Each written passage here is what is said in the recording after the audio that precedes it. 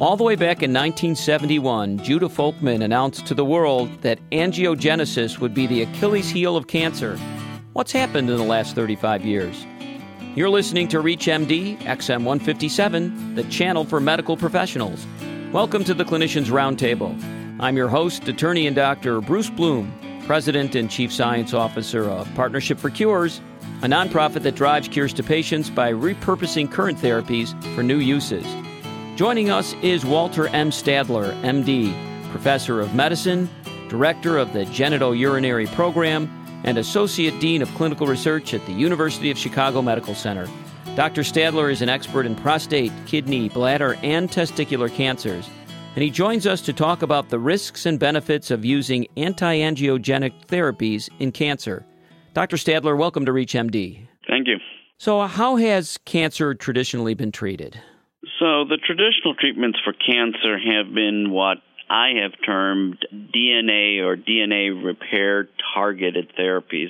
They were all therapies that attacked either the ability of cells to divide or the ability of cells to repair DNA damage. What are the benefits of those and the downsides of those kinds of treatments? Well, the benefits are that they actually work. Certainly successes in testicular cancer, childhood leukemia, and lymphoma are all attributable to these kind of therapies. The downsides are that cancer cells aren't the only rapidly dividing cells, and many of the toxicities with traditional chemotherapy drugs can be ascribed to damage done to other more rapidly dividing cells, including the hematopoietic system and low blood counts, the mucosal system, including things such as mouth sores and diarrhea, and even things such as nausea. Tell us why you think testicular cancers, childhood leukemias, and lymphomas are particularly sensitive to these drugs where some of the other cancers are not. Well, if I knew that, I think I would be a lot wealthier. Certainly, it's a major question for which we do not have the answer. And is there something special about testicular cancer because of the tissue being different than other tissues in the body? So certainly testicular cancer is a unique tissue in the sense that these are germ cells, and that's probably somehow related to its sensitivity to these DNA-damaging therapies. But why these therapies are curative in testicular cancer and have only modest or minimal effects in things such as pancreatic cancer is a question for which we don't have a good answer. So let's turn our attention to anti-angiogenic therapies. Describe for us what that is. So as you suggested in your introduction, it's been recognized for quite some time that in order for cancers to grow, that they need to develop their own blood supply. And this blood supply development or angiogenesis is very similar to what occurs during normal development. And if we could arrest the growth of these particular blood cells and these vascular cells, then we could prevent further growth of the cancer. So how long have we been testing anti-angiogenic therapies, and what have been some of the outcomes of these research activities? So anti-angiogenic therapies have been investigated, at least in the laboratory, since the 1970s, but clinical successes were first identified in the late 1990s. With the identification of compounds that bind and inactivate some of the growth factors, and specifically bevacizumab, which is an antibody that binds the VEGF growth factor. What kinds of anti-angiogenic drugs are currently being used, in which cancers, and how effective? So there are essentially three such drugs on the market. One is bevacizumab, or known commercially as Avastin, and that's an antibody that binds and inactivates VEGF. The second is sorafenib, known as Nexavar, which is a small molecule tyrosine kinase inhibitor of the VEGF and PDGF receptors. And the third is a similar molecule called sunitinib, or Sutent, which is also a small molecule tyrosine kinase inhibitor of the VEGF and PDGF receptors. And which cancers are we using these in, and what kind of impact are they making?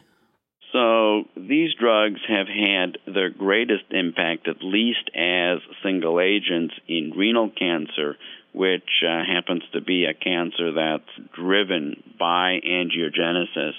The bevacizumab, at least in combination with the more standard chemotherapies, has also been shown to be effective in breast, lung, and colon cancer. How effective are these? Do they create a cure? Do they just lengthen lives? And what kind of side effects do they have? So none of these drugs have cured anybody, but they do lengthen lives and slow down the progress of the disease.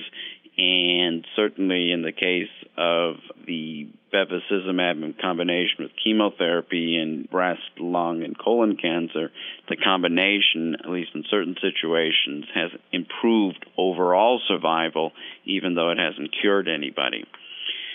Toxicities of these drugs are perhaps what one might expect if one considers the fact that normal angiogenesis is important in things such as wound healing and response to hypoxia.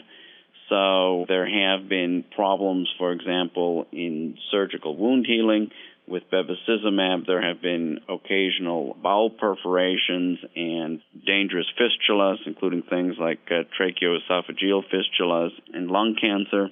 And all of these drugs have had problems with hypertension and cardiovascular toxicity, since angiogenesis is important as part of the response to, as I said, hypoxia in patients with vascular disease.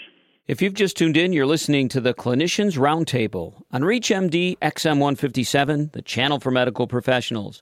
I'm your host, Dr. Bruce Bloom, and I am speaking with Walter M. Stadler, MD, Professor of Medicine, Director of the Genitourinary Program, and Associate Dean of Clinical Research at the University of Chicago Medical Center. And we're talking about the risks and benefits of using anti-angiogenic therapies in cancers. So how long do these drugs last? So if somebody taking one of these drugs gets a wound, how quickly can they go off? How long do they have to be off, and how do you put them back on? So the duration of the drug effect is somewhat variable between the different drugs. The small molecules, such as sorafenib and sunitinib, are cleared rather rapidly, on the order of 12 to 48 hours. The antibody-based drug Avastin can stick around for several weeks, and the general recommendation is that in a non-emergent situation, that major surgery be delayed 6 weeks following an infusion of bevacizumab. Are angiogenic therapies more likely to help solid tumors or blood cancers? Well, to date, they have been used mostly in patients with solid cancers. There is, however, some very interesting data, at least in the laboratory, regarding their potential use in the leukemias and lymphomas, and perhaps even in multiple myeloma. As of now, those have not yet reached clinical fruition, but studies certainly are ongoing. And is there some likelihood that some of the drugs we use to treat the blood cancers, as one of their impacts, actually have some anti-angiogenic effects like Revlimid or thalidomide on multiple myeloma? There have been some thoughts along those lines, and certainly Revlimid, thalidomide, and some of these, what have been called IMiDs in multiple myeloma, have been hypothesized to have their effects through the vascular system. More currently, however, the working hypothesis is that they are working through other mechanisms and not necessarily through the vascular system. But as I sometimes tell our trainees, we don't know what we don't know, and sometimes what we tell folks about the mechanism of action of drugs we find out later is completely wrong. Do our current anti-angiogenic drugs cross the blood-brain barrier, and can they help brain tumors? So the small molecules such as sorafenib and sunitinib probably do cross the blood-brain barrier. larger drugs, such as the antibody-based bevacizumab, don't cross the normal blood-brain barrier. However, in brain cancers, the normal blood-brain barrier doesn't exist. In fact, it's disrupted. And so therefore, these drugs have been investigated in certain brain cancers, such as gliomas and glioblastomas, and there are some interesting preliminary findings. What are some of the new anti-angiogenic approaches that are being studied? So there are a number of different anti-angiogenic drugs and anti-angiogenic targets that have been developed and that are either in laboratory or early clinical investigation. There are, for example, integrin inhibitors that have anti-angiogenic effects. There are inhibitors of the TIE system, the TIE system, which is another signaling system in angiogenesis, and certainly a number of different drugs that inhibit these processes are being developed. And whether any of these are going to be effective or not in patients, I think, remains to be determined. Do we typically use anti-angiogenic drugs on the primary tumor, on the metastatic areas of cancer, or does it really not matter? So generally we think about these treatments for patients with metastatic disease. And to be honest, for the vast majority of cancers, it's not the local therapy that's the major problem. I mean, our surgical technologies are pretty good, and our radiation technologies are pretty good to allow us to definitively treat the local therapy. It's the metastases and the spread of the disease that is the fatal event, and this is where these kind of therapies are being applied. 30-plus years of research into anti-angiogenic therapies have yielded some interesting results. I want to thank our guest, Dr. Walter M. Stadler, Professor of Medicine, Director of the Genitourinary Program, and Associate Dean for Clinical Research at the University of Chicago Medical Center, for talking to us about the risks and benefits of using anti-angiogenic therapies in cancer. I'm attorney and Dr. Bruce Bloom, President and Chief Science Officer of Partnership for Cures, a nonprofit that repurposes existing treatments for new uses. And you've been listening to the Clinicians Roundtable on ReachMD XM157, the channel for medical professionals. Stay on top of the latest medical topics by visiting our new website at ReachMD.com, where we welcome your questions and comments. Use the promotion code RADIO when registering online and receive 6 months of complete access to our on-demand library of podcasts. And thank you for listening.